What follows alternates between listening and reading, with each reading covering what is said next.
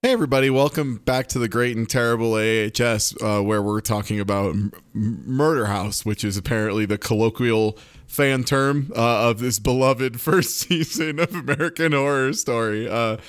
With me, as always, is Miss Shadow Lovely and Slow Beef. Howdy, hello. How you doing? And I think Liz can confirm this. So yeah, this was just American Horror Story when it aired, and then like at some point down the line, they were like, all the other seasons have subtitles, and this one was like known as like Murder House. So I think if you like get it on like streaming sites and stuff like Netflix, Hulu, I was on Amazon. Yeah, it was listed as Murder House because I like looked it up and it was like American Horror. Like I just typed in American Horror Story season 1 and it was like American Horror Story Murder House. I'm like, I guess, and I had to like go check it on Wikipedia and all that. But yeah, no, it's absolutely listed just as American Horror Story Murder House. It's because from season 2 on, it was like Asylum Coven and all that. So then they're like, oh, we need this one too.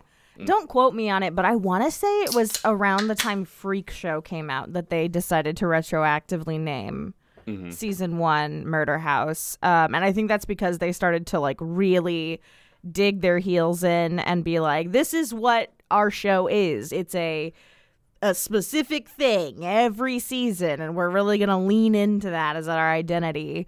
And that's when they retroactively titled that one Murder House, because Murder House will be a reoccurring setting ? For future seasons as well.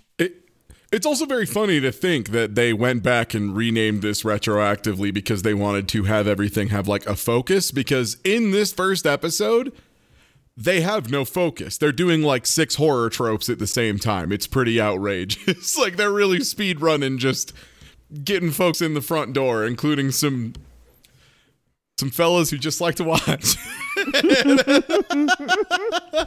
There's going to be a lot of those. Yeah, I guess anything y'all want to, either of y'all want to give us for like, any kind of context before we get into this? Anything of like where you were when you watched it, or why Slow Beef just went offline? It would be another great question to ask. Hey, welcome back. Hey, are you back? I was trying.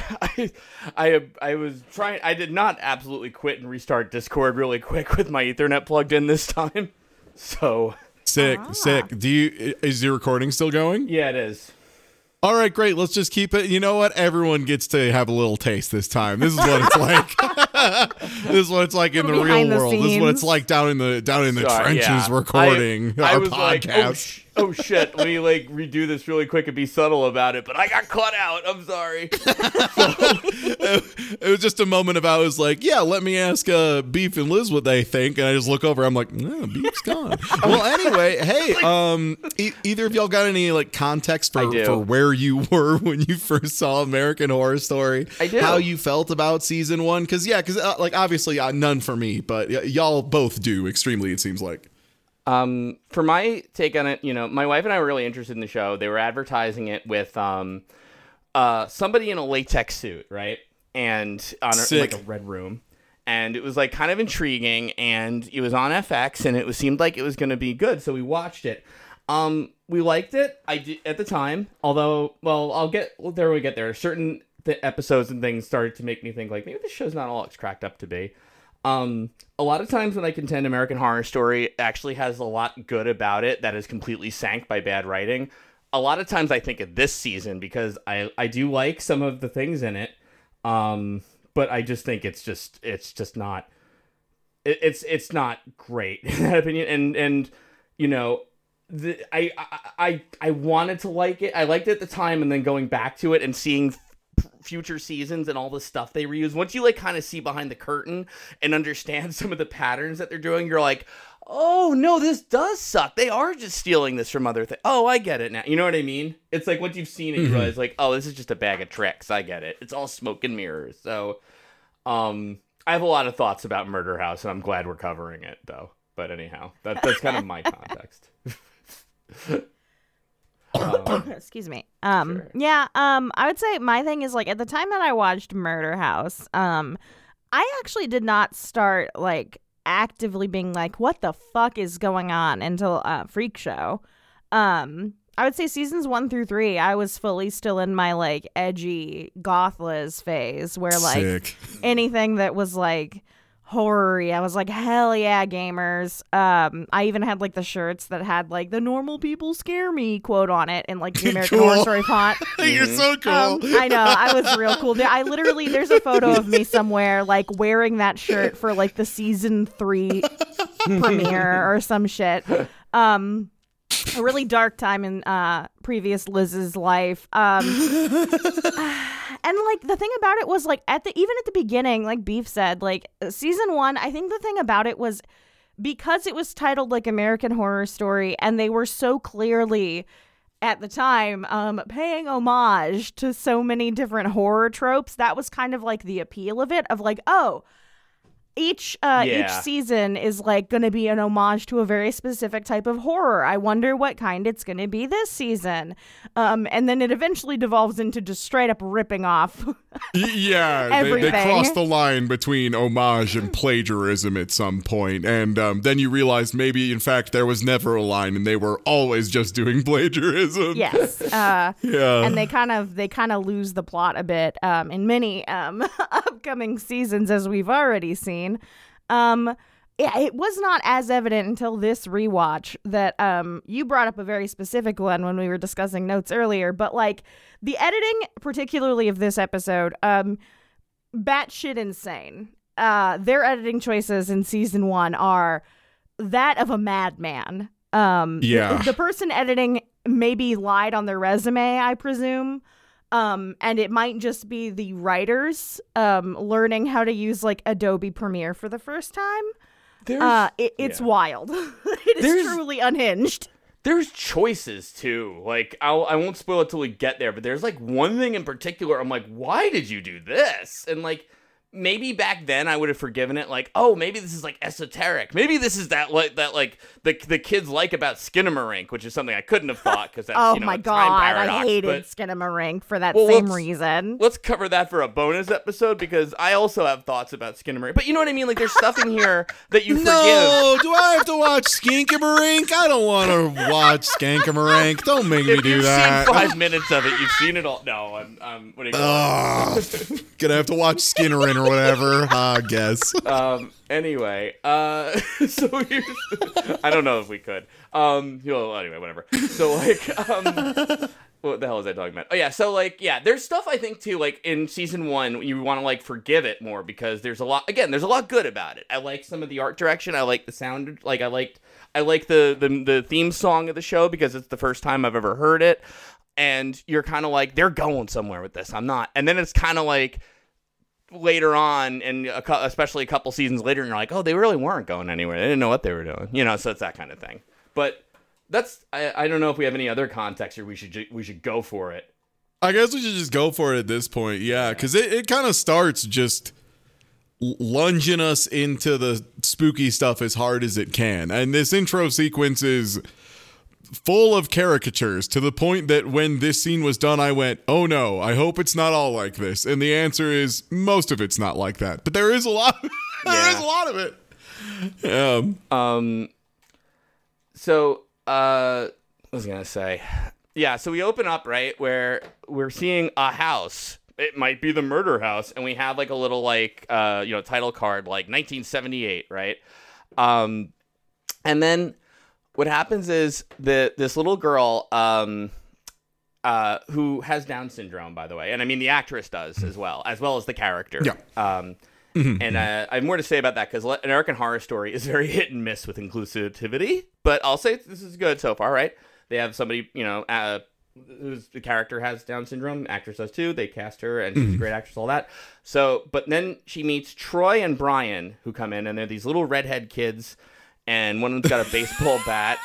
And yeah, Liz has marked them down as the kids from Talladega Nights, and could not be more accurate. Like, literally, you could just intercut lines from those kids, from Ricky Bobby's kids, with these, and it'd be like, shut your mouth, we're going to kick your ass. I'm going to chug a Mountain Dew and get all riled up like a spider monkey. We got bats. I hate trees. Like, yeah, guess what? Half of those were from Ricky Bobby. Half of those were from American Horror Story. Also, like, I get that they're asshole kids, but who hates trees? You know what I mean? Like, it's like fucking trees. Stupid sky. Like, what? Like, all right.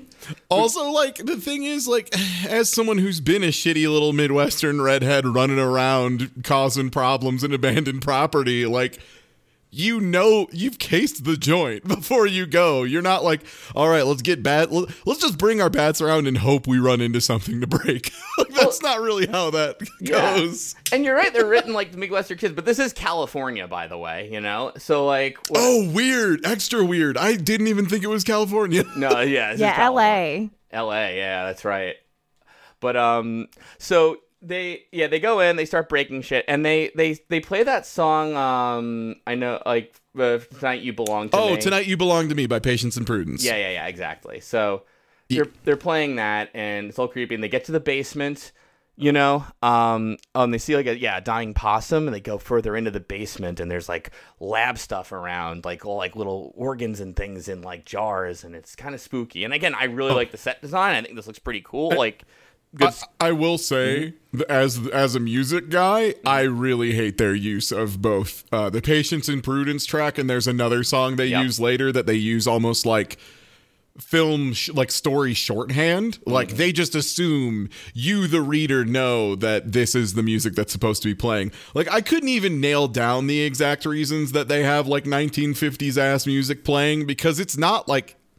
that time period. Right. Like, it doesn't make sense for the time period or the setting or what's happening. It feels more like they just saw, like, a trailer for a Fallout game and we're like, let's do that. Yeah. No, like, all the music is creepy, right? It's like when they, like, you know how they kind of shoehorn, like, Tiny Tim songs into horror properties because they're like, it's weird, so that's gonna make it freaky. Like, it's that kind of premise. But I've always, like, whenever any property does that, I'm like, just go the extra mile. Just put a Weird Al song in there. Those are weird too. Like, why are we? Why are we limiting ourselves here? If in the back of a horror movie, it just started playing "Dare to Be Stupid" or fucking "My Bologna," I would lose my mind. I would lose my mind if "My Bologna" started up. Oh my god! Or if they did the Jordan Peele thing and, like, the monster slows the song down so it's horror, and then it comes back to regular speed at the end of the scary scene to, like, be triumphant almost, and it works so good. Except it's "My Bologna" or, like, bad. Exactly. Beautiful. And yeah, there's one other music cue. Yeah. Sorry, go ahead. There's one other music cue they use later in this episode that actively made me go, ugh, that was in my seat. That was bad even for the time, too. I'm not going to defend that even. Okay, word. Good. Just wanted to be sure. I know exactly what it is, but yeah. So these kids are running around in the basement, and they see a lot of spooky jars. Jars full of brains, jars full of axolotls. I guess this person was a collector of rare marine biology. Not usually a Frankenstein thing, but I guess axolotls are kind of weird or whatever. Like, it's a lizard with too many bits, Ty. It's a lizard that has too many things on it. Yes, the horror serpent known as the cute little huggable fella, the axolotl, famously adorable little guy. Famously adorable axolotl. Beautiful. And yeah, so they're down there, and yeah, one of them makes a comment, like one of them shatters a jar on the ground and goes, "It's stinky in here," which I'm like, yeah, you just shattered a glass of formaldehyde. It probably smells like formaldehyde. Like, body part preservation is stinky. You're right. Correct. These kids suck, and not for their annoying little, like, dipshit kids. They're just, like, annoying characters and stuff. So, you know. They don't make sense. They don't have clear motivations. Like, if instead the story resolves that these two children were the Fae and they were just setting all of this off just to be nightmares, that would probably be more fitting than just... They were kids who went into a spooky basement, decided it's too stinky. One of them's like, "It's too stinky, I'm leaving." And the other one's like, "No, it's stinky enough. We need to go further." It's the right amount of stink. I desire this. My favorite thing is, too, this is not the first time that, like, somebody I know has come up with, like, a thing so much better than the show American Horror Story, and I wish that that's what it was, because, yeah, it would have been a lot better that way. But, so what happened was, you know... things start kind of flashing, like the lights on and off in the basement, and all of a sudden the kids get killed by something that we see a glimpse of. I'm going to spoil the name of this monster, It is called Infantata. Okay, word. Yeah, I saw that in Amazon sometimes pops up character names when I'm trying to just check how far in the episode I am, and that was one of them I did see was Infantata. I tried to research like what that could mean because it's very close to the word infantata, but that doesn't fit what the character like is or does, or you know what I mean? Like I think it is just like a thing they did to sound cool or interesting, but like vagina dentata. Yeah, I guess, but with the word baby. But with the baby. Yeah. Yeah. It's baby dentata. A baby with teeth. Holy a baby fuck. With teeth. Yeah. Born with a full set of chompers. That is pretty horrifying. I mean, if we're being honest, that is pretty terrifying. But a baby that just comes out with full adult teeth. Yeah, that'd be pretty nightmarish. Well, they stole that from Drakengard. If so, I'm just gonna throw out some video games. Oh, that's a good point. Yeah, but, Yoko Taro does it again. Yeah. So yeah, I don't think there's a meaning behind it, but yeah, I think it is just like this is a portmanteau of something that is a little hard to recognize because it's a bit out there. And it's just like a little Igor Nosferatu kind of looking guy. Like it's not terribly intimidating, and they just show the one twin like his like face is kind of cut up, and that's really it. Yeah. That's kind of all, and I guess we're just supposed to assume they both die, which good, best of luck. Yeah, prior to them going into the house, the little girl outside, who will be a reoccurring character named Adelaide. Yes. She kind of like, before they're like, I'll beat your ass, I got bats. Like, you're gonna regret it. Yeah, you know? She's like, you're gonna die in there, and they're like, we'll beat your ass, and they go inside anyway. So her being like, trees. Yeah, I hate trees. Where's my flaming hot Cheetos, Grandpa? I'll beat your ass. Oh my god. So that's like going to be a reoccurring thing, is Adelaide being like, you're going to die in there, to like everybody who goes in the house. It will explain that later, but that's so just so you know, it was foreshadowed that they would die, and then they do. Ta-da! Thank you, American Horror Story. I mean, she's hardly like the Oracle though, because it is like, oh, you're going into that horrible house by yourself where nobody comes out or whatever. Like, yeah, you're gonna die. Like, get out of here, Adelaide. But whatever, it's fine. So yeah, I think, no, we don't get the title card yet. And then we have, Vivian. We come back now to the present. Well, she's at her gynecologist, and yeah, basically they're dancing around an incident that happened to her. And he's like, basically like, yeah, listen, we've had this thing happen. Yeah. And it's pretty much she's miscarried, and basically, yeah, he's the gynecologist is like, imagine your vagina was like a house. All right, he doesn't say that, but he does like a lot of like little things. He's like the worst doctor ever as far as bedside manners. Like, instead of being like, okay, so here's the treatment plan we have. We can, this is an option we have. It'll have these kind of side, and like talking through it. He's just like, you're like an old shitty house, and I need to fix the cement underneath it because you've got garbage. Okay, when look, things die in you're your old. House, they might haunt your house or vagina. What if your womb was like an old spooky murder house that kills babies? What if that's what it was like, Vivian? If there was some kind of metaphor, like a shitty old house you could move into, that would be great. It would make my job much easier, Vivian. A shitty old house with baby-themed monsters, Vivian. What if that was something that happened to you right after this weird flashback? I didn't even think about, oh my god. Oh yeah, wow, I didn't make that connection either. Holy shit, this show sucks a lot. But, so. I do like now in retrospect that the doctor's like, your body's a lot like the plot of the show. It's full of holes. So Vivian gets home, and I mean, I don't even know how this is gonna work, but like she gets home, right? I guess the one important detail here that starts coming up repeatedly, and this is the first time it's noted, Vivian is very much everything has to be natural, even when this makes no sense, which for what it's worth is pretty accurate. That is often how people who are like, everything has to be natural. What do you mean natural? Huh? Yeah, so she does that a lot, and will randomly refuse treatments because they are not natural, or will get into a fight about the baseboards of her house and the oil composition used to clean them with an ancient ghost maid. Oh yeah, you're right. For an example.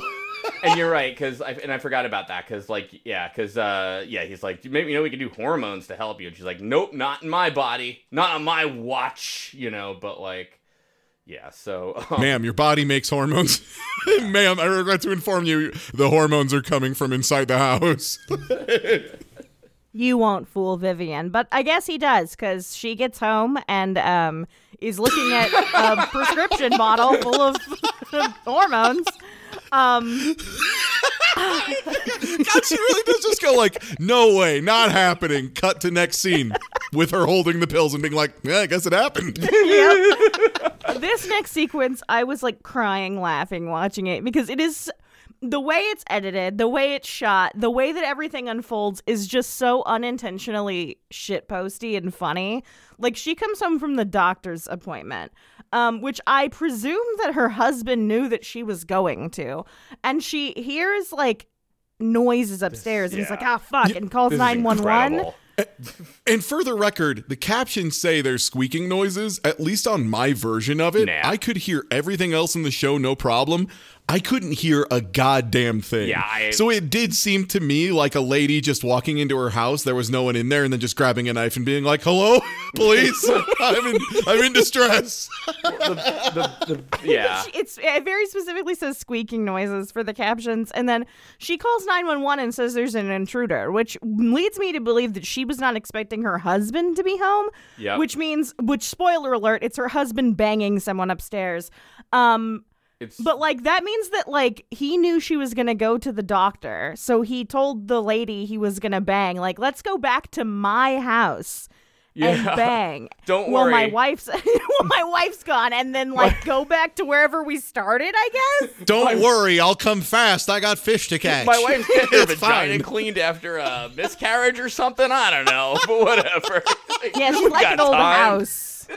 Yeah, that old house. Oh, don't worry. He's like, oh, Vivian, oh no. When she like opens the door, it's off camera. You don't see it. So you don't really know exactly what's happening, but she walks like away with the knife, like obviously distressed by this. He comes out like pulling on pants, like, Vivian, I'm sorry, or whatever. And he raises his hand, good old Ben Harmon, and she like slashes him real quick, like cuts him on the arm or something. And he's like shocked, and then you hear Adelaide's voice, the girl with the Down syndrome, just from like not only the previous scene, but like a few decades ago, going like, "You're gonna regret it. You're gonna regret it," which is like, what? Anyway, that's we are not in the murder house, by the way. This is looped over this scene for no reason. Yeah, it's odd. It's real odd. But yeah. So yeah. Also, like she slashes his shoulder pretty good, and his response is just like, hey, man, that's pretty rude of you. And not like, oh, my God. That's what's so funny about this exchange is, like, it is so, there is no energy in this scene whatsoever. She like, opens the door and is like, oh, no. And then you just hear Ben go, Vivian, no, Vivian, no. And then, like, him, like, stumbling out very slowly after her as she walks away. And then they do, like, 6 jump cuts. Well, she's just slowly walking away. ASMR discovered divorce after 12 bars of Xanax snorted. .mp3. Like, it truly is people just being like, oh my God, you're cheating on me. I can't believe it. Viv, I'm so sorry, Viv. Another person off camera, I guess, just being like, this is awkward. I guess I'll just vibe. Vivian's played by Connie Britton. This is her only appearance on American Horror Story, like in any season, or I think in American Horror Stories. And good for her. Yeah, I feel like, because there's like later stuff she does that I'm like, that's not so bad. Like, you know, and I'm wondering if she was just kind of like, you know what, guys, I made you one season. I think that's where we part ways here. You know, that kind of thing. So... but that said, you know, the show starts proper and we get our like kind of like, you know, discordant theme and like a light motive. Yep. A little bit. Yeah. Yep. And yeah, back in the day, I was like, this is a really cool intro for a show before they did it every season and fucked it up with Cult and all that. But you know, so yeah, and it's like very artsy and it like kind of flashes between different things, but you know, and then it like comes back on to there's lots of old-timey babies, Dr. Frankenstein jars full of body parts, all that. So yeah, anyway, now we're back in Los Angeles, right? And it's a big road trip with Vivian, Ben, who is wearing the world's worst little hat. I hate his tiny hat. And their teenage daughter Violet in the back, who, you know, if is I can't remember the actress's name off the top of my head. I'll have to look it up. But she's Taissa Farmiga. Thank you. Yes, Farmiga? She is in this season, season 3, and season 6, Roanoke, as the girl with the GoPro in that like one episode. So they got her back for that one episode of Roanoke. But anyway, yeah, they're on a road trip. She's in Apocalypse after that, but I cannot remember if she's in anything past that. Mm-hmm. Oh, okay, interesting. All right, I'll have to check that out because I don't believe you. No, I'm joking. But no, I have to. So and it would make okay. So anyway, it would make sense now that you mention it. Okay, anyway, yeah, they're having a road trip to their new house, and they're gonna, try like to kind of start fresh. They make alignments, kind of allusions to it, and like Ben sort of like reaches down and puts his hand on Vivian's hand, who pulls away. Obviously, she has not totally forgiven him for railing that woman while she was getting her miscarriage taken care of. Whatever. So anyway. How long are you gonna punish me? Sorry. Oh man, don't start. We have to get there because I want to talk about. Sorry. God, it's Vivian. So funny. It's just remember. This is the crime that he is. It's pretty grievous. I just keep in mind he's kind of a bastard. Oh yeah. Which, by the way, it doesn't like really go into it until later. But like, this is not like what's his name getting punched in the face and his wife miscarrying in Roanoke. This is like kind of a brutal thing that happens where like the baby was like almost to term and like they had to have a funeral and she had to deliver a stillborn. This was not just like, oh, she was a little bit pregnant and they lost it. It sucked really bad. This was like a traumatic event for the whole family. And Ben is the victim here. Just keep that in mind. Mm-hmm. Hello. The only victim. The most important one. That's right. Miscarriage is often harder on the woman. All right, anyway, sorry. But like, yeah. Video games. So they ring the doorbell and the realtor answers the door from the inside and brings them in to look at the house.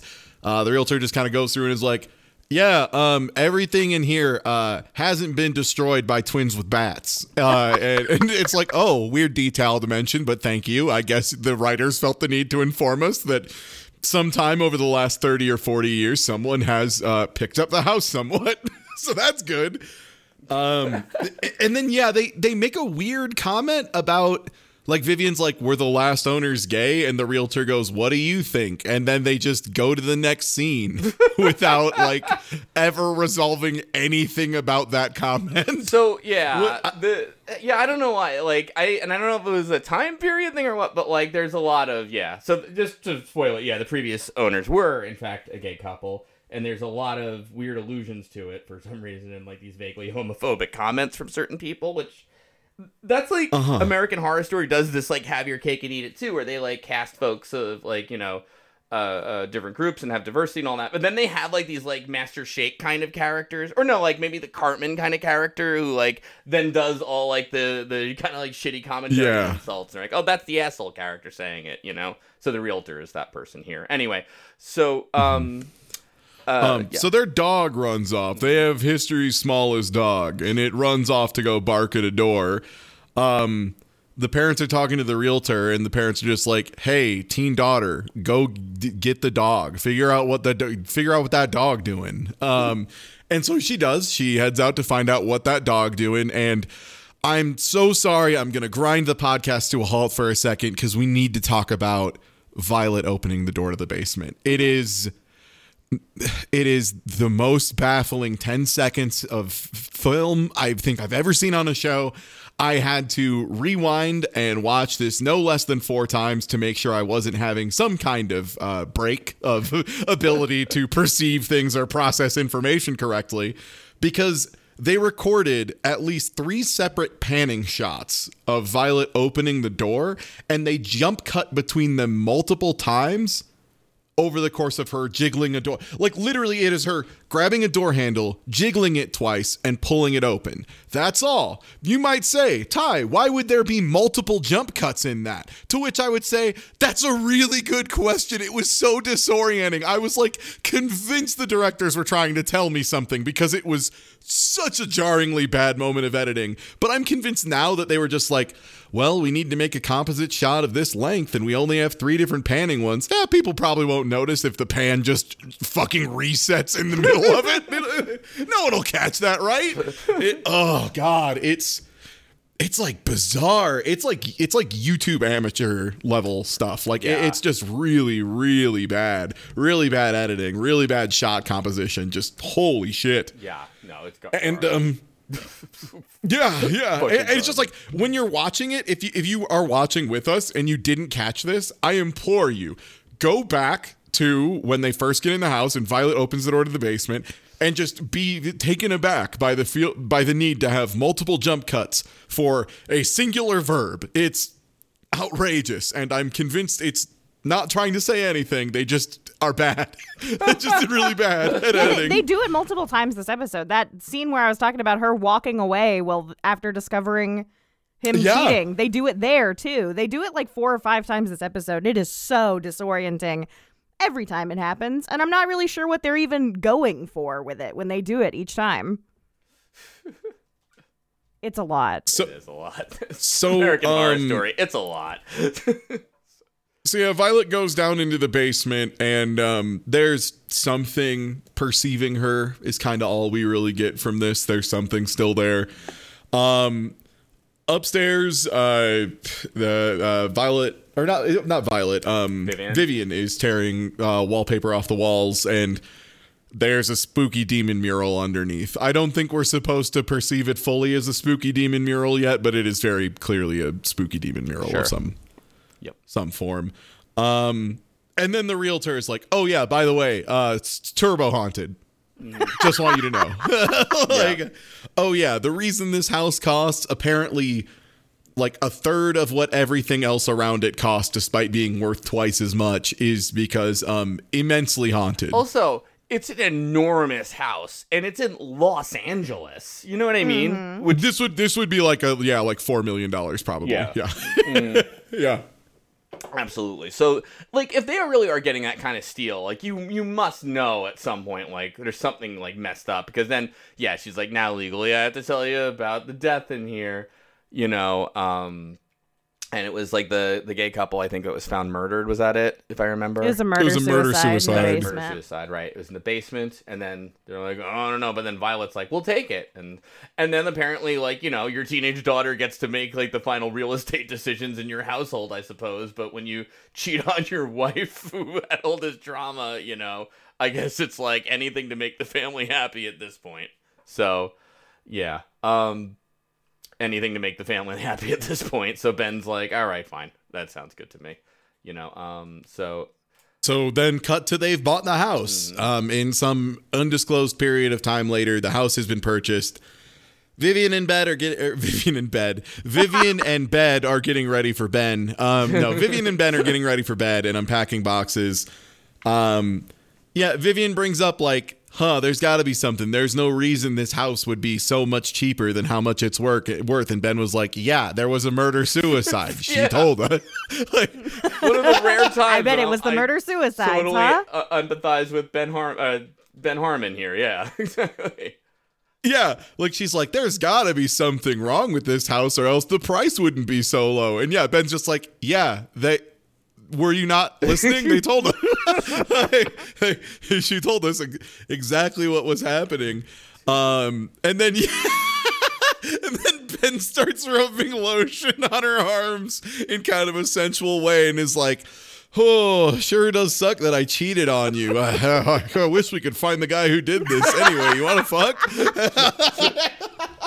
Oh, man. Man, it sure sucks being the victim here. Man, my life is hard. I'm Ben Harmon, and I'm having a sad time. I can't believe I had to cheat on you. What a drag. It's so, And Vivian, for some unknown reason, doesn't want to fuck him. Who could say why? I mean, it's impossible. It's impossible. No one will ever know. The mind of a woman is unknowable. The woman of a mind also is unknowable. I think, yeah. I mean, like, yeah. So, and I think Vivian kind of gives him, like, I appreciate your trying. I just need some more time, which is, like, pretty fucking reasonable considering, you know. Very reasonable, yeah. So, now we come into American Horror Stories. I'm going to invert a trope because I just feel like it and not really think that through. Because Violet's in her new school and she is smoking. And you know how usually the bullies smoke? Well, these bullies are like, hey, what are you doing smoking at my school, you know? And, apparently these girls are talking about doing cocaine off, like, their nipples. Yeah, they were trying to, like, speed run hypocrisy, according to them. And they were like, yeah, these girls party. And, yeah, like said, like, a guy did cocaine off my nipples, and it was annoying because my nipples were, like, numb all night, which, like, sure, whatever, I guess. And then, yeah, the same girls who are talking about doing cocaine are, like, fully, like, absolutely, like, 0 to 100 level of violence on her for smoking a cigarette and just being like, yeah, you're not allowed to smoke here. There's no, don't be. They're just trying to do the whole, like, she's a little hypocrite thing, but, like, you don't introduce the hypocrisy first. Well, that's not how you do that. The thing is that, like, American Horror Story does this thing where they're, like, too clever for their own good. You know what I mean? Where it's like, see, it's not what you thought. It's a little different than what you thought. But, like, it doesn't really, like, work or help, you know? So, like, you end up with this, like, kind of stuff. And it's, Anyway, so basically, and then to give you an idea of how far it escalates, she goes from, hey, you can't smoke here, this school has a no smoking program, which absolutely believable. There are definitely little church kids who would absolutely do that. Yes, 1,000%. And then she goes, okay, I'm gonna make you eat the cigarette now. Like, it's still right? Like, I'm gonna pick it up and put it down your throat. And it's the most, look, I have seen people get into fights at schools. I've seen girls get into fights at schools, and it's fucking ugly. They get mean. They go aggressive right away. Mm-hmm. They don't try to force feed each other cigarettes like fucking Jack Bauer. Like, that's not like, I'm going to roll up this towel and shove it down your throat, and eventually it's going to start pulling the acid out of your stomach. Like, what the fuck are you talking about? You haven't even finished, like, geography. Stop. So, yeah, oh my God. Violet, like, spits in her face and like, as they're fighting, and they're like, I can't believe you spit on me, and that's how she gets away for now. And then I didn't go to public school, so I'm choosing to believe this is how real high schoolers act. Great note, Liz. Also, I'm guessing Dan Harmon also did not go to public school. Ben Harmon. You did it before me. It's Ben Harmon. Wait. You said Dan Harmon. No, isn't that the creator, or was that a different guy? No. It's just a guy with a very similar name who made another show. Dan Harmon did, like, Community and Rick and Morty and all that. He's a co-writer or whatever. Ben Harmon's the guy in the show, and every time in my head I'm like, and Ben Harmon, you know? So I'm so beat me to it, thankfully. I don't feel so bad. But anyway, I can't blame you because it's so close. And so what can I say? I love taking one for the team. That's what they always say about me. So now when I do it now, it's just a funny reference to this. That's what's gonna happen. All right, so Vivian. So that's it, though. That's all you needed to see. There was some girls try to force feed another girl a cigarette. Very cool. Thank you, American Horror Story. So Vivian is in her house and hanging up paintings in her house, which is fine. And Adelaide, who has somehow gotten roughly 15 years older in the last 40 years, sneaks up behind her and immediately does the you're gonna die in here thing, which is, like, again, just not like that's all this character does, just walk around and go, you're gonna die here, which, like, not yes, just, like, not great. Like, come on, give her something to do. So it sucks. Yeah. And then in walks Jessica Lange, who okay, we'll just get it out of the way. Older lady, she's in multiple seasons of American Horror Story. They kind of try to, like, vaguely sexualize her, especially in later seasons and stuff. She has this weird passing resemblance to my mom, and I fucking hate it.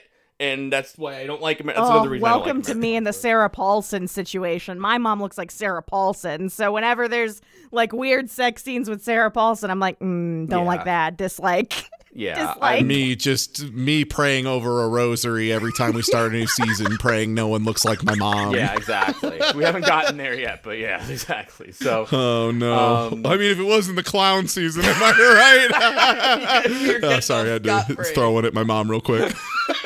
Your mom listens to your podcast now. No, but anyway. So, what do you? So she just walks in the back, and then this older lady who's kind of doing like a little bit of a Southern Belle thing, kinda, comes in and is being just terrible. Is like super ableist, eugenicist, just bad in every way, basically. Really swinging 1,000 on the shitty. Yeah. And she's also like stealing things in the background. Like she points out, she's like, wow, you've got really nice silverware. And then the next time Vivian looks backwards, she slides like 12 forks into her dress. And I'm like, this doesn't work when like the person just showed up inexplicably unannounced. Yeah. Like you can't, that works if like the lady has been showing up for a few weeks and you're inviting her over and you find her quite pleasant, and then you start finding out your silverware is going missing or something, right? Like that's how that works. It's like having her just walk in. It's like literally like having Bugs Bunny walk into the scene and be like, "Oh, nice pie," just like sliding it down his pants. No. I'm sorry, time out. You're wrong, because character development is when characters do things. The things don't have to make sense as long as you learn something about the character, right? So hey, the whatever. character is developing the scene. That's right. Yeah. She's taking silverware out of the scene, which develops it. Don't tell. I am always saying this. So oh yeah, and like that's it. So yeah, so Adelaide, the girl with Down syndrome, this is her mother, right? Constance is her mom, right? And yeah, she like talks about her. She's just like when she's away, like she walks away at some point, just like, yeah, I'll tell you if they had those tests back in the day, and it's like, okay. And again, I kind of thought when this show started the first time I watched this, maybe this is their way of like showing like, like a neighbor who's like off, and it's like someone you're kind of now stuck with because you just bought this house, and it's something that's supposed to be like off-putting and not yet creepy, but setting up good horror. But like they should have just parked like a yellow Ford Mustang in the driveway, and I would have known that they had nightmare neighbors. Yeah. that would have been a better signal than breaking into your house, which is perhaps a little too on the nose. Right. But that's the thing. It's like every season does this. There's always someone who's like a social asshole to the main characters or around the main characters, and you're like, and it gets to a point where it's like that's not scary or setting thing up. It's just like you like writing these asshole characters who are pieces of shit to people, So that's my annoying thing. That's the thing that annoys me about Constance. Well, one of many things, but we'll start there at least. She is, like you said, she is the Cartman of this show and this season. Where she says a bunch of shit and tries to soft pitch eugenics to Vivian at every single interaction. But it's okay that she's saying it, including when talking about guy. raising dogs, which is like the most detestable way to be into eugenics. Is just be like, actually, I just want everyone to know I think of all dogs that I don't know exactly where they came from as mongrels. Like, thank you for that. Thanks for that detail, you fucking weirdo. Well, yeah, it's all nonsense. It's all whatever. So like, and Vivian just asks like, "Hey, are you Southern?" Which is a very funny thing to say after someone pitches you eugenics multiple times. Tennessee, right? And then Constance replies, "Yeah." But You caught me. How'd you know? Was it the racism, the ableism, or the eugenicism? Which part was it? Or the accent. Yeah. Oh, it was the accent. Right? Yeah, the accent. I thought I detected a little bit of Mississippi when you were talking about like, getting rid of your kid or whatever. Anyhow. So Constance goes, "Yeah, I am Southern. I wanted to be a big actress, so I moved out to Los Angeles. And I guess I live in a really nice home nearby in Los Angeles, which means I probably did fine because like a house of this size in Los Angeles, again, is a multi-million-dollar piece of property." So like it doesn't really work as like a fail, because normally the way the failed actress story works, right, is you go out there, you try to do it, and then you fall on hard times. And then you start an American Horror Story. Oh, sorry. Yeah. I was like, you don't live like a life in a multi-million-dollar home in the hills. That's not how that story goes. You did the trope wrong. You did the trope wrong. And then Vivian finally reasonably goes, "Hey, how about you get the fuck out of my house?" Which is probably the first thing I would have said is, "Hey, who are you? Why the fuck are you in my house? Get the fuck out of my house." And she also just says, she's like, we left the back door open, but Adelaide will find her way in any time, no matter what. She's just got a real hair up her ass about this house. And I'm like, great, I'm getting locks and windows. Yeah, I like it. Well, let's see if she can find her way through bulletproof glass. Like, I don't know. Yeah, yep. So, and she gives her like a little box of sage and then some last minute, like, I'm glad you're redecorating. I thought those people were good at decorating, meaning the previous owners because they were gay. And it's like, again, it's like, oh. Yeah, like, I thought they had some style. They didn't. Also, a weird thing about... We had homophobia in there as well. Yeah. The other phobias weren't enough. We needed to throw homophobia in there as a last-minute addition to Constance. Right. Also, another very strange addition of, oh yeah, I got you this sage to cleanse your house of ghosts. Adelaide wanted to make you a cake, but she spits in everything she makes for people, which is like, neat. Thanks, I guess. Yeah, like, thanks for that detail. I'm sure it'll be relevant forever. Yeah. So, Vivian does decide to use the herb in the attic, and I guess they just didn't check out the whole place before buying it, which seems outrageous to me. It seems like the first thing you would do is walk into every room in the house. So there's this infamous thing your realtor does called a walk around, right? Where at the end, even if you didn't look, where at the very end they're kind of legally obligated to walk you, I guess, around the perimeter of the house and not actually go inside or anything. Whatever. Anyway, yeah, of course. Like, you would see this. This is crazy. But they're just like, oh, what the heck is this in this attic that I've never seen before? Because it's really prominent. It's this like latex BDSM suit, Like, hanging up in the corner in the air, like, as the focal center point of the room. The only way they haven't seen this is that during the realtor meeting, when Violet said, we'll take it, both the parents went, well, I guess that's legally binding. Yeah, exactly. That's basically signing the contract as far as I'm concerned. My daughter likes it. You win, realtors. Like, I don't need to do My daughter likes it because 2 people died here. That means that we own it now. Bye. Yep.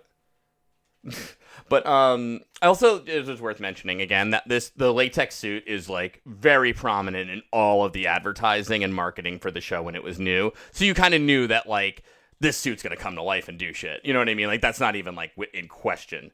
So anyhow, what happens next? I guess psychiatry. Yeah. Totally legal, good psychiatry that's being practiced well happens here. Yeah. Ben's a psychiatrist, by the way, in case you weren't aware, and you thought, I wonder what kind of profession this very mentally unstable man with, like, narcissistic tendencies does. Zero emotional intelligence and completely unable to read anything going on in a room does, Yeah, he's a psychiatrist, and he practices from home now because his new house is big enough to do that. Who's his first Wait, he had an office before? And he like cheated on the wife in his house? Get out. All right, well, anyway, sorry, go ahead. I guess he was a professor before, because we'll get into it later, but she says that it was a student. You're right. So he went from being a psychiatrist teacher to just being a psychiatrist now, I guess. I don't fucking know. You don't have to. It's fine. You don't really have to. But he's seeing seeing a patient who is a high schooler named Tate. If you've seen any, and I mean any, advertisements for American Horror Story, you will recognize Tate Langdon. He is the edgy little edgelord from season 1. Mm-hmm. And Ben's kind of like poking and prodding, being like, how long have you had fantasies of shooting everyone in your school? And Tate says 2 years. He explains that in this scenario, he only kills people that he likes. That's relevant later. They do a weird, like, The Office style comedic timing zoom on Tate several times as he describes doing a mass murder. Mm-hmm. It's really weird and a very bizarre editing choice, especially given that the show is not shot like The Office in any way, shape, or form. It's a very bizarre time to do that, given that that's not the kind of show this is. They're both equally good horror shows, though. I'll put it that way. Anyway, so I 100% agree. Tate's giving this weird little, like, world cleansing like bleeding to let the demons out speech, and it cuts, no pun intended, to Violet upstairs in the bathroom self-harming. Because we needed to get one more in there. We had to get one more in at least before the episode was done. We had to be unsensitive about one more thing, and it's self-harm, baby. Yep. That's right. Tate says that his mom sucks a lot of dick, and that's why his dad left. And then Tate catches Violet self-harming, and is like, "Damn, you suck at self-harming," and then fucking leave. Yeah, he's like, "Yeah, you gotta go across the street," or whatever the hell that like trope is from like, because there's a lot of like 80s movies and shit that went over that and whatever. But like, yeah, so he's just like, "You suck at this," anyway. And then she's like, "Wow, this guy's just about as edgy as I am. I love him." What a heartthrob! Exactly. Yeah, what a heartthrob. He told me I was bad at self-harming. What a catch. Yep. And now we're going. Because I was thinking, I was like, actually, wait, yeah, why did they start it? Oh my God, this was actually it. This is the thing that set her off on this whole. Okay, great, yeah, cool, great, normal interaction. Yep, very normal way to introduce yourself to someone. But don't worry about it. That's over now. It's the middle of the night, and Ben, for one of many times this episode, is butt-ass naked.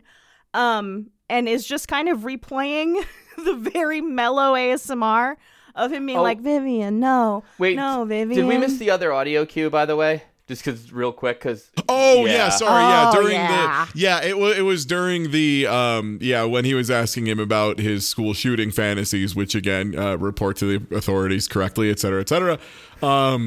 They play Twisted Nerve, which is the laziest way to imply someone is unhinged or crazy or going to go postal, as it were. It is just, it doesn't fit in at all. It doesn't fit in with the action. They don't choreograph around it at all. They were just like, you know what? I think we're supposed to play Twisted Nerve here, right? And so they did.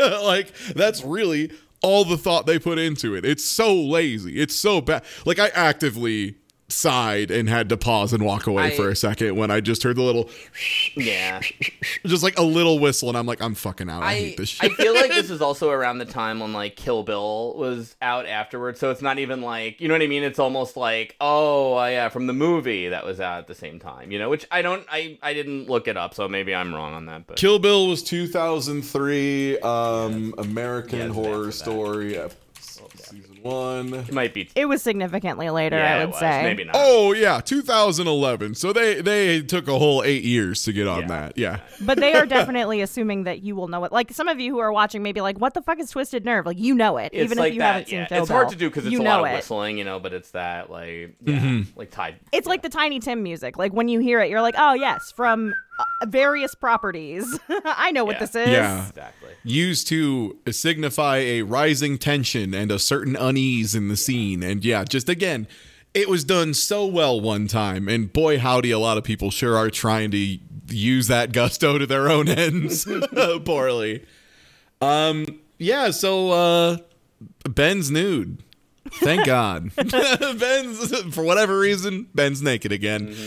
He walks downstairs and is just hearing his, Vivian, no, Vivian, I'm sorry, no, baby, no. And then he turns the gas fireplace on and starts to does he start putting his hand on it or not yet? I think that might be later. That's later. That's a different time that he's naked touching fire. That's a little later episode. My bad. I got it conflated. Yeah. Vivian walks down and is like, "Hey, honey, why are you downstairs and naked and turning the stove on? We have a kid in the house. This is weird." He's like, "No." And he just goes, "Huh? It's not weird." But it is. It's time to introduce another character because it's the next day. Yep. Vivian's outside hanging up some sheets because she doesn't believe in the dryer. A weird old lady comes out of the bushes and is like, "I'm Moira, the housekeeper of this house. I'm a weird old maid." Moira's like, "You have a dryer, right?" And Vivian's like, "No, chemicals. Gross." Moira's like, "That's fucking weird. Can I work here? Because I work here." And Vivian's like, "No." And then Moira's like, "I bet you're cleaning the floors wrong." And Vivian's like, "I am." And Moira's like, "What if you did it this way?" This conversation. This is literally like, what do you use for the floorboards? Are you using like a petroleum-based oil cleaner? And she's like, no, I don't like chemicals. And then she goes, do you know how old this house is? Yeah. Do you fucking know how old this house is? It has a history. It has feelings. It likes the petroleum. You have to give it the dead dinosaurs or else it's going to scream. And Vivian just goes, yeah, all right, I guess you got me. You can work here. Because what she says is to use Murphy's oil soap, and Vivian does this like, oh, that would make more sense here, like whatever. Basically, this conversation boils down to Moira, who is wearing like a French maidish kind of outfit, but as an older lady, and she's played by Frances Conroy. She's like basically like, hey, I'm gonna take the job as maid here, and Vivian's like, no, you're not, and Moira's like, I am though. She's like, yeah, okay, you are. You know, this is like, yeah, I will have this job that you have not posted and are not offering. Frances Conroy did play non-documentary Mama Poke in Roanoke, and Baby Babbitt. And Baby Babbitt, that's right. Yeah, she is very much a series regular. And Moira is my favorite character in the series, I will say. I do, whatever, we'll get to it in a minute.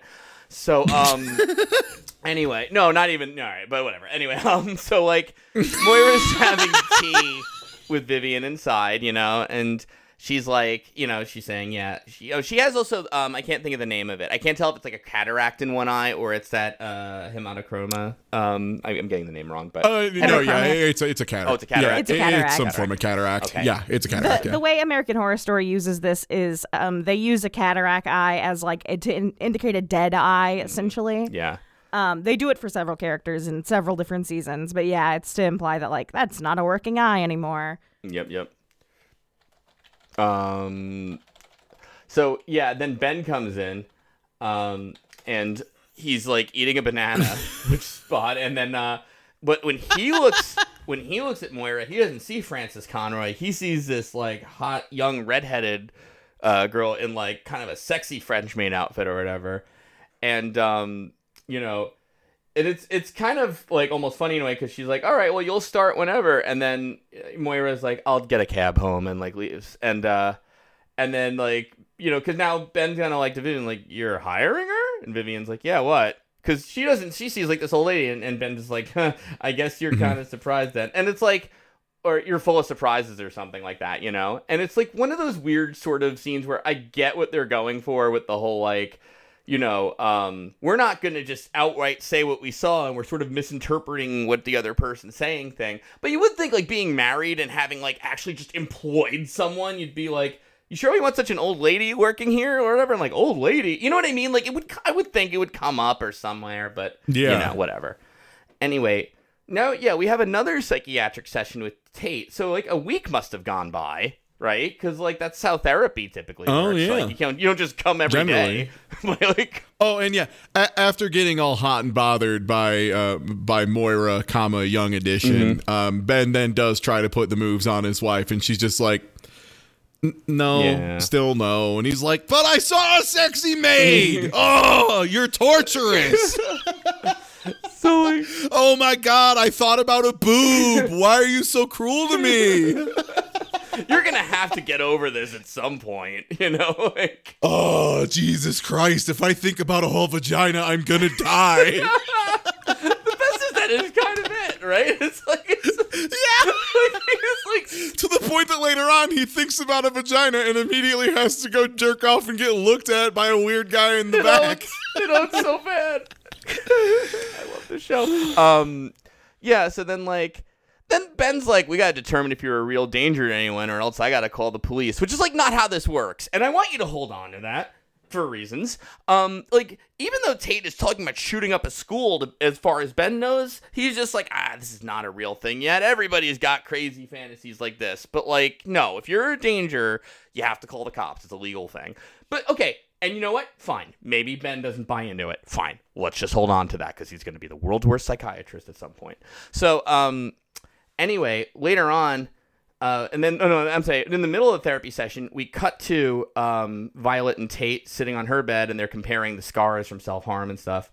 Tate writes taint on a chalkboard, and Ben, like, sees him in the room, and he's just like, hey, you got to get out of here. It's like, so you're not supposed to. The taint on the chalkboard. Can anyone explain? No. why Tate stands up, why in the middle of a discussion with what he presumes to be his soon-to-be girlfriend, a teen boy who is clearly totally infatuated, stands up from her, walks over to the other side of the room, writes taint on a chalkboard wordlessly, sits back down in front of her, and just makes no mention of what he has done. Can I? No. I don't know if they've done this quite yet, because it's in one of the Tate scenes where out of fucking nowhere, like he's talking and they cut to his face going helter skelter, and then right back to the scene like nothing happened. And like that's a little later. That's a little late. I'm sorry. That's later. Yeah. I don't think it's really pertinent to the scene it's in anyway. But like, no, it's just weird. But whatever. Yeah. So anyway, yeah, Ben's like, yo. Ben like walks in and freaks out, and he's like, "You gotta get out of my daughter's room. You're a shooty boy." Yep. And Tate's like, I'm gonna yell destroy like 9 times and run down the stairs screaming like a weird little kid. It's so, yeah, it just doesn't work. Like, I guess I get what they're trying to do. It's like, destroy. Like, I'm sorry, what? You know, I don't buy it. I don't buy it, says Slow Beef of American Horror Story. But, anyway, so, let's... Back again at Ben Butt-Ass Naked. Once again, Ben is butt-ass naked walking downstairs. Or no, he's walking out of his office. Why was he in his office naked, actually? Wait, hold on. Don't worry about it. He's naked a lot. Yeah, no, he really is. It's an odd thing. But... Okay, well, he's walking around and he hears something going on, and he leans into a door and sees young Moira just splayed out making a full pornographic scene for him. And his response is not, hey, you gotta go. You can't. Hey, I just had a thing with my wife. You can't be or here. You know what? Like, this is... Like, or like, hey, this is my fucking place of work where, like, patients and people, like, might be, like, potentially coming in. And my fucking kid is here, you know? So, like, please don't masturbate in my fucking house, no matter how good you are at cleaning it. Please and thank you. But anyway, she does. Yeah. And Ben's response to this isn't, like, to shut this down in any way, shape, or form, or to panic and end it. Because I can tell you right now, no matter how sexy the maid was, my response would definitely be like a little panic up front. Just like, oh, fuck, I gotta deal with this now, man? No, she's never gonna believe this. You know what I mean? Like, there's... like, son of a bitch, man. Oh, god damn it. And my wife already thinks I'm cheating on her all the fucking time. Now I gotta tell her that, oh, yeah, sorry, sexy maid was just masturbating on her own. Like, come on, man. But you know what the best don't understand. Honey, it's like, you don't then understand. Like Vivian's gonna be like, oh come on, the old lady maid too, Ben, you're the worst, you know, like it's just lose. But then he makes it lose because he goes into his office and he just starts cranking one out.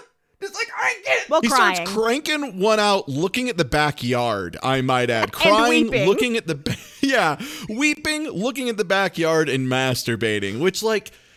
No, you know what? I gotta truly, give it to him. Like, this man's supposed to be in his, like, late 40s, right? Like, at least? Late 40s, early 50s, somewhere I'm sorry. I'm giving him credit. Weeping, like, that is commitment. Like, I am getting this nut out. I don't care about my emotional state. We are doing this. I am committed. I've set a goal, and I will achieve it. God damn it. I just don't know why he can't just, like, see a boob and then just be like, nice, and then just go about his day. Like, that's what I think most people do. I'm gonna save that for later. No, I can't do it right now. Like, oh my god, Ben. Oh, the bus is gonna explode if I don't jerk off before we go under 50 miles an hour. So, like, and I guess this is supposed to be scary, but it made me laugh. I'm sorry, because he I guess nuts. He's like, it's so funny, man. No, it's funny. You're right to laugh. It's very funny because we see Ben standing there jerking off, crying, and he looks in the backyard, and there's a guy just like in old timey clothes. Looking up at him like, oh, hello. And he just closes the curtain and doesn't say anything quick. It's like, and it's like it comes right after his little whimper. Like, I guess he like nuts, and then he's like, ooh, and he looks out the window, and that guy's like, hey, what's going on up in this old murder house? Fucking my man hitting that traumatic finish, crying, getting the big weep. I'm gonna have to knock on the door and ask what's happening there. Oh my god, it's beautiful. Yeah, so Ben then runs downstairs and goes, hey, when I jerk off at the window with the blinds open, that's for me. You can't look at me when I'm doing that. Hey, get out of here. Hey, I like to know that I can be watched. That doesn't mean I like to be watched. You're not the maid. Get out of here. So, yeah, the guy's gone. Yes. He runs down and there's no one. So... Meanwhile, Vivian's being menaced by Adelaide in her own home yet again, and also the two asshole twins. Guess they're ghosts, and they also live in this house. Vivian is like, Constance, please come get your daughter. Mm-hmm. And then she's like, Constance and Adelaide, please stop fucking breaking into my home. She also says, like, Adelaide, you have to stop breaking into my house and moving things around and telling me I'm gonna die. Which is like a pretty funny statement on its own, you know? Like, it is, yeah. It's like very direct of just like, hey, here's the list of weird shit you're doing. Knock it off. Like, it's real direct. Mm-hmm. Like, can I pet your dog? And can I pet your dog? She's like ignoring it. Adelaide repeatedly asks, yeah, can I pet your dog? And being told no. Because like, no, you're here to be told to never come here again. You don't get to have a fun little memory on the way out. And to the point that Vivian at one point like kind of grabs the sides of her face a little bit when she's clearly like not paying attention and and just like, no, you don't understand. You cannot be here anymore. You cannot, please. And then Adelaide finally just ignores her, telling her, no, don't pet the dog 6 times, goes to pet it. The dog bites her. And then Adelaide goes, it's gonna regret that. That dog shouldn't have bit me. And it's like, okay, whatever. Adelaide, that's even for like haunted house. That's not the dog's fault. Like, get out of here. Like what yeah, shithead come ghosts? on. And then Constance like runs up, like after Adelaide leaves, Constance grabs Vivian and is like, you ever touch my daughter again, I'll kill you. And it's just like, all right, we get it. You hate your daughter the most, but no one else is allowed to hate your daughter but you, or whatever, I guess. Like, fuck. Yeah, exactly. It feels like more of like a point of pride kind of thing than an actual good parent. I think it's supposed to be like, oh, see, she does care about her kid, but it does not absolutely read like that or work. It doesn't read that way. No. Yeah, it reads as you messed with my property and I'm mad because you messed with my property, as opposed to my child. Yeah, exactly. But, that's the American Horror Story way. We never check anything with real parents to see. We'll just guess. Anyway.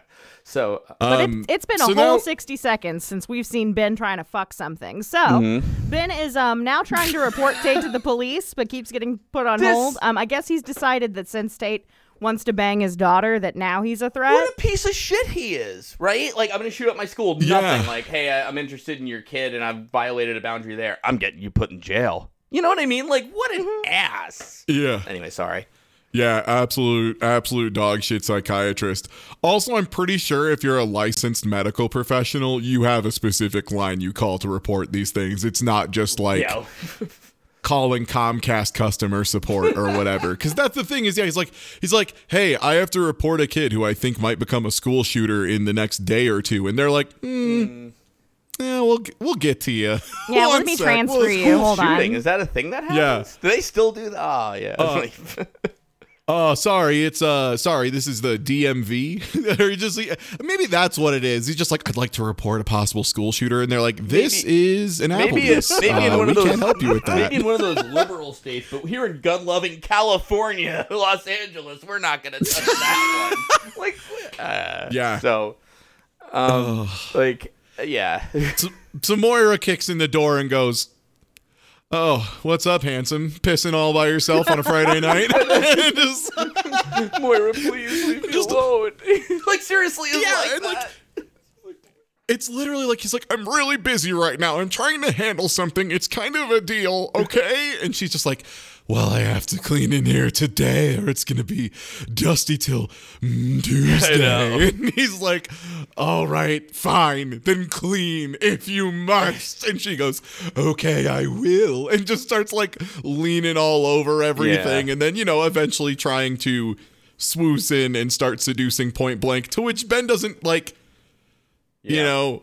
react by like jumping away or going like no, like actively loudly. He just kind of whimpers like, literally please don't fuck me. It really is that. From The Simpsons of the one character like crying as the strippers are like shaking their ass in his face. It's that. It's literally that. Yeah. It absolutely is.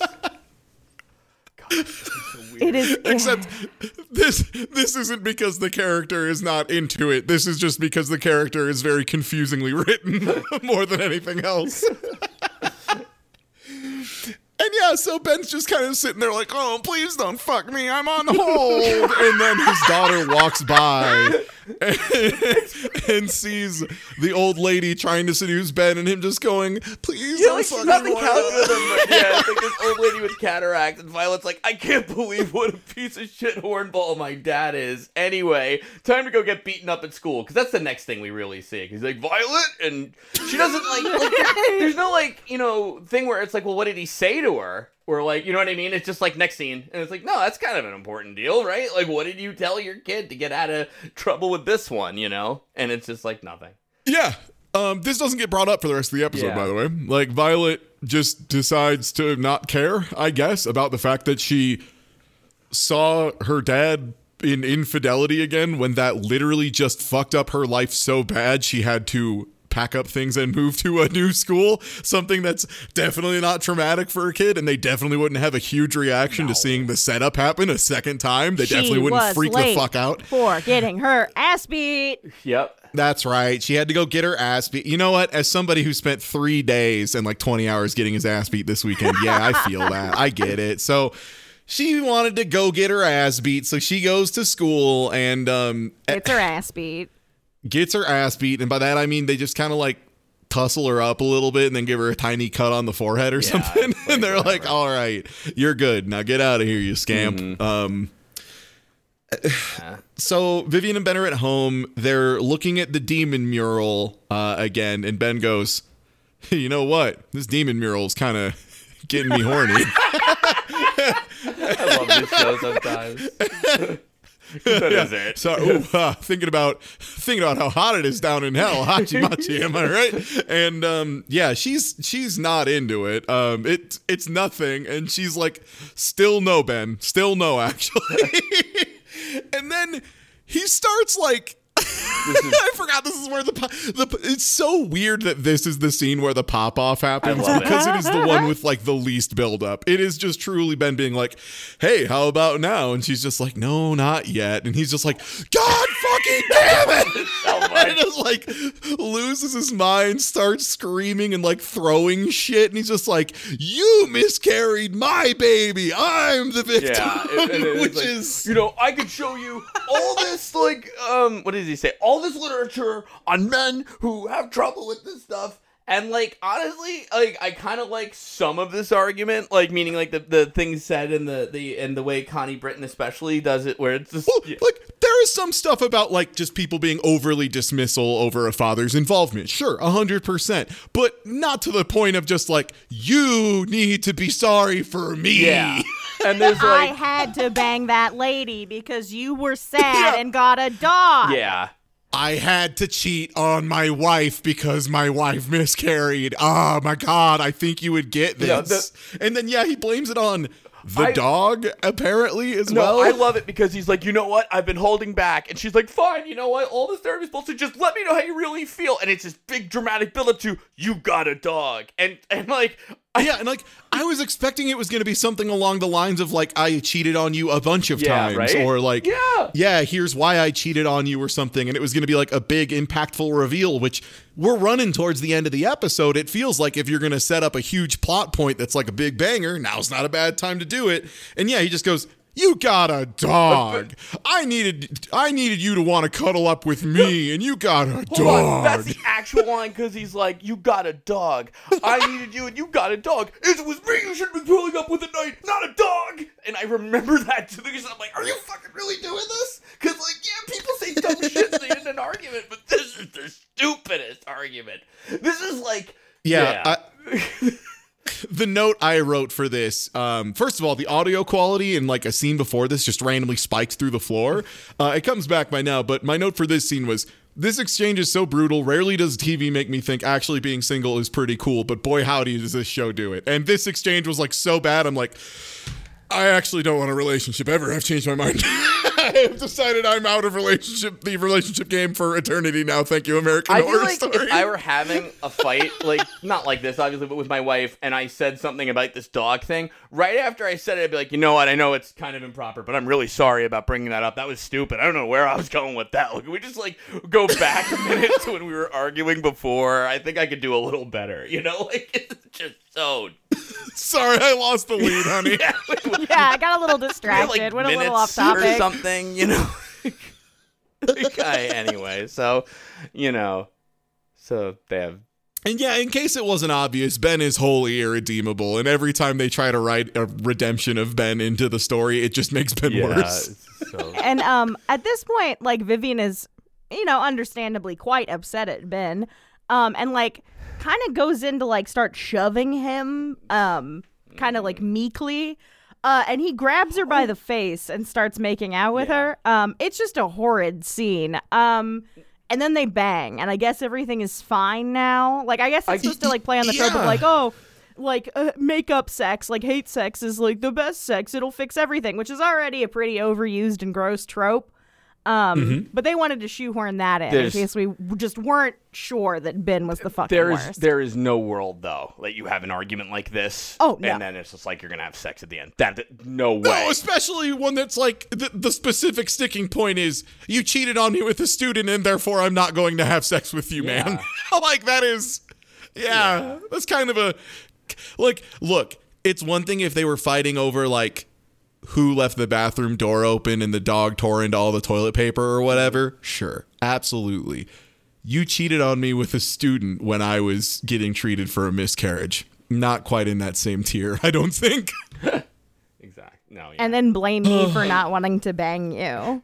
Right, yeah, God, it's just like there's another level too. And then, you know what, too, because he said another thing he says in it also is like, the last time we had sex, Vivian, it was wild, great. Frankly, it was a little weird, which is like, again, A, not the time, and B, what? Like, it's your wife. Like, and gives like a date too. He's like, it was like October 16th, whatever year. It was and I'm like, all right, you're a fucking weirdo. Just overall, like, this is weird behavior. You're a fucking weirdo. This if you keep track over. if the way you track the last time you had sex ever gets more specific than a bit, you need to stop. Like, you need to chill. Yeah. You know, you're a psychiatrist, you know, and you should have one, Ben. As a psychiatrist, you should know that. Ben's a psychiatrist. That's so funny.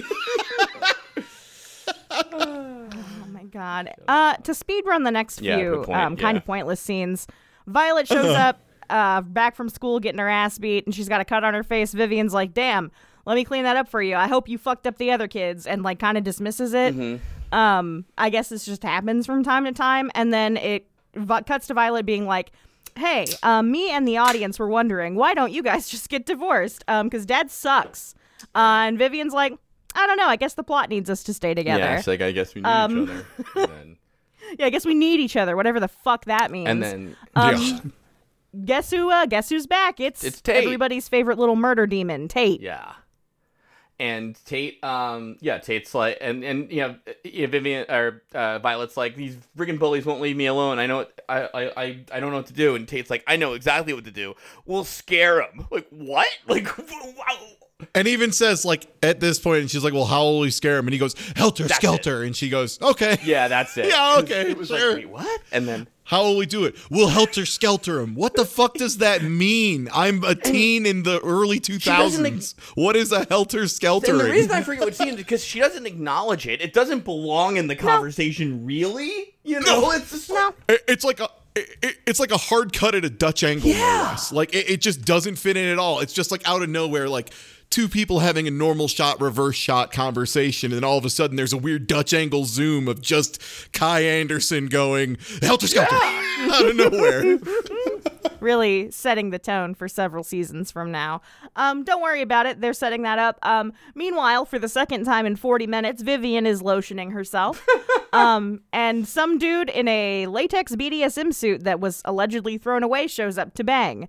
And she's like, Ben, you little scamp. All right, let's bang again. This time, but with the weird suit I told you to throw away. But wait, that can't be Ben. Why, you may be asking? Because Ben is downstairs naked again, putting his hand on the stove. Also, because the guy in the suit is not built remotely like Ben. Details.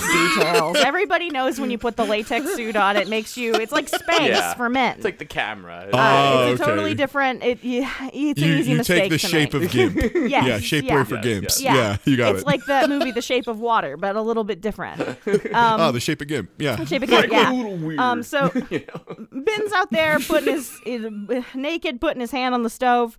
Constance wanders into their kitchen for some reason. And finds Ben disassociating over the stove and is like, go back to bed, sweetheart. And he's like, all right, thanks, Mom. And then... Yeah, Ben just goes, is this a dream? And she goes, I don't need you to burn yourself yet. And he goes, okay. All right, bye-bye. And then wanders back upstairs and lays down next to his wife. And she's like, I love you. And he's like, I love you too. And so it's kind of understood that, like, clearly she just banged somebody that wasn't Ben, but she doesn't know that. And he doesn't know that she was banging somebody. This will be relevant in 3 scenes from now. The next day, Violet tricks Leah, the bully, into going into her basement for cocaine. Right. It is the weirdest interaction I've ever seen between 2 teenagers. It is the funniest. I have never seen a show more accurately just depict like a teenager pretending they know what drugs are. It's actually legitimately very funny having Violet just repeatedly be like, oh yeah, got the good shit. Oh yeah, this shit. Oh, it's good shit. This shit. Right here. And you know, like, keep walking into my basement. That's where the good cocaine is. And the dialogue. Oh yeah, I gotta hide the stash down there. My parents toss my bedroom all the time. You know how it is when you got that good stuff from Columbia, I think. From Breaking Bad. Wait, is that show out yet? I don't remember. It's so bad. So He's Leah's like, listen, I need you to stop harassing me. I got what you want, the drugs. And it's like, it doesn't make any sense because it's like interspersed with like Tate's plan, and it like, you know what I mean? Where it's like, you go up to her and it just doesn't work. It's supposed to be like almost like a heist thing, but like none of it's believable. Me walking up to my greatest enemy. So I built you this big horse. You're gonna love it. You should stop beating me up. Little did you know I was a horse salesman, and you love horses. Exactly. You should come see my big horse. Sure, I love smoking cigarettes, but the only thing I love more is making big wood horses and giving them to my friends. So like, it's great. So like, yeah, she goes to her house and they go alone in the basement, her and the bully, and Tate's sitting there in a chair by himself, and she's like, what is this? And he just starts like going like, like, I guess to scare her, which, like, if I were the bully, I would have been like, what the hell is this? Like, that's hilarious. Like, are you trying to scare me or something? But she's a little more just like, what is this? I'm out of here, I guess. But then all of a sudden, there's these, like, big strobe lights happening, and it's like, all right, well, you know, Tate's, like, flashing in and out, and all of a sudden it's, like, an older person's face, like, an old zombie kind of face instead, and then maybe even Infantata or something, and Tate's like kind of getting on top of her, but then it's Infantata maybe again, and the bully gets her face scratched and bloody, and Violet's like, Tate, what the hell? And then she runs out screaming, and Tate's like, hey, we scared her, and Violet's like, I can't believe you did that, you asshole, and leaves, and Tate's like, what the hell? You know, I thought you would have liked that. Women, am I right? You said you weren't afraid of anything, right. So I summoned a demon in your basement. What's wrong with you? You said you weren't scared of anything, so I summoned a demon in your basement. Why are you freaking out? Oh my god! Women, am I right? You are. Am I right, Women fella? can't live with them. Can't scare them, I guess, without freaking. I don't know. You said you'd never be scared, so I tried, and you lied. I summoned one little demon, and suddenly I'm the bad guy. I see how it is. You're not so edgy after all, huh? Like, whatever, bud. So then, Ben, this is a little ridiculous. So Ben's out for a jog. It's not like you like brought her to a hot topic and she started crying. Like, you summoned a demon in her basement, bro. And then, yeah. Holy so then shit. Ben is like out for a jog, and then the guy who watched him rub one out is chasing him. But the problem is that he's like a burn victim, and half his like body doesn't really work very well. So he's like limping after Ben, and it's you know it's a little freaky. But the problem is Ben should be able to easily outrun this guy. Yeah. Well, at first, yeah, because at first he's just driving on the road next to him in the Real Big Fish's car. You can tell because it's a big old El Dorado that says Ska on the back. But then, yeah, he gets out of the, like, then Ben, like, starts running farther from the road to be like, okay, then this guy has to start following me, which then the guy somehow follows him, which is, yeah, as you say, very confusing. It's like, it shouldn't work at all that this guy can keep pace with Ben, but somehow he does. And then Ben, like, kind of, like, gets into a bush and the guy's there and he kind of surprises him, like, and they're, like, in this little, like, underground tunnel kind of thing. Like, why? I don't know why Ben, too, getting away from this guy would jog in all these, like, private areas of L.A. when you could, like, just go somewhere more public if you're that worried, but whatever. Horror, we gotta do it. So, and then the guy's like, hey, listen, I'm just trying to warn you or whatever, like, you know, my name's Larry Harvey. You're in your whole family's in danger. And, like, yeah, and he's like, look, my whole family died, and Ben's like, you know, like, you're looking into the house and stuff, like, you know, I could have you arrested. He goes, no, they won't arrest me anymore. I was in jail, but they let me out. I got brain cancer, which is, like, by the way, not how that works. That's how that works. Yeah, they don't just go like, no, it doesn't matter if you've done a triple homicide. Like, if you've got brain cancer, I mean, that's basically like a death sentence. You can just get out for free. Yeah, no, yeah, you know, yeah, I'll just leave it at, like, yeah, again, that does not happen. I know for sure that does not happen because I have a family in the medical profession and they've had, like, patients who are criminals who have to come and get things done. And they're like, it's not like, okay, now you're out of here. You go back to jail after you get your treatment and shit. That's just how it works. Sorry. You let me outside the walls. That means I'm free now. Go call base. Just go call base in your hospital bed, whatever you do. Oh, I've been out of the jail for 5 seconds. 5-second rule. See y'all later. Like, oh man, Phoenix Wright wins again. Yeah. So Larry Harvey just runs him down through all this information, and then just straight up says, "Oh yeah, by the way, the house made me kill everyone. It's probably gonna do that to you if you start experiencing like a weird dream where you think you're walking around your house harming yourself or others. That's probably that." Just as a heads up. And Ben, like, thinks back to him having a dreamlike state where he wandered through the house and stuck his hand on the stove and went, "No, I've never experienced that. Leave. I need you to go." My favorite thing is... And then he runs away. Yeah, Larry, like, knows he's much of an asshole, because I bet you Larry was also like, also the maid's actually old, just to warn. But then he's like, you know, fuck that guy, fuck him. Like, he'll figure it out, I hope. Good luck, Ben. But... Yeah, don't worry about it too much. He's hard to keep up with. It's fine. Back at the house, Moira is cleaning and catches Constance in the house stealing Vivian's earrings that she commented on earlier. And she say, and like, Constance just kind of... Go ahead. What? Sorry. I was just going to say, she says something weird too, right? Like, those belong to Madam or whatever, but... Yeah, those belong to Madam. Yeah. Right, anyway. And Constance just kind of in passing, like... menaces Moira and is like, "Don't make me kill you again." And then Moira looks like upset, so you're like, ooh, that's got some history to it. We're making some world building now. Yeah, like mentions like, oh, if something is ever assumed missing, they'll just assume the maid stole it, not me. They're gonna pin it on you, even though, like, you have been in the house and stealing things visibly multiple times already, so they would absolutely assume it was you, the lady who keeps breaking into their house at random times. Absolutely, but no.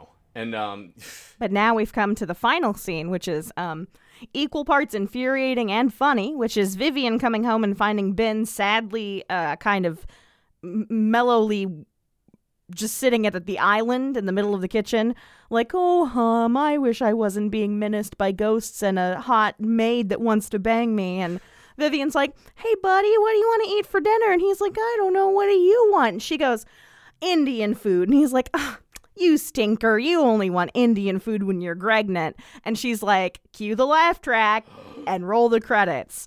And then they celebrate that she's pregnant again. And then it cuts to the credits with, like, the loudest jump scare music cue I've ever heard. It's such a disorienting scene that plays like it's on a sitcom. It's so wild. It's just a lot to take in at one time. Yeah, there's, like, random scenes in this show where they, like, slip into growing pains format for like a second, and it's very weird every time they do. It's a very weird show. Yep. And yeah, I guess that's it for episode 1 of season 1. There's a bad house. There's a bad spouse. American Horror Story. What if Lady's womb was old haunted house, and what if old haunted house had ghost baby in it?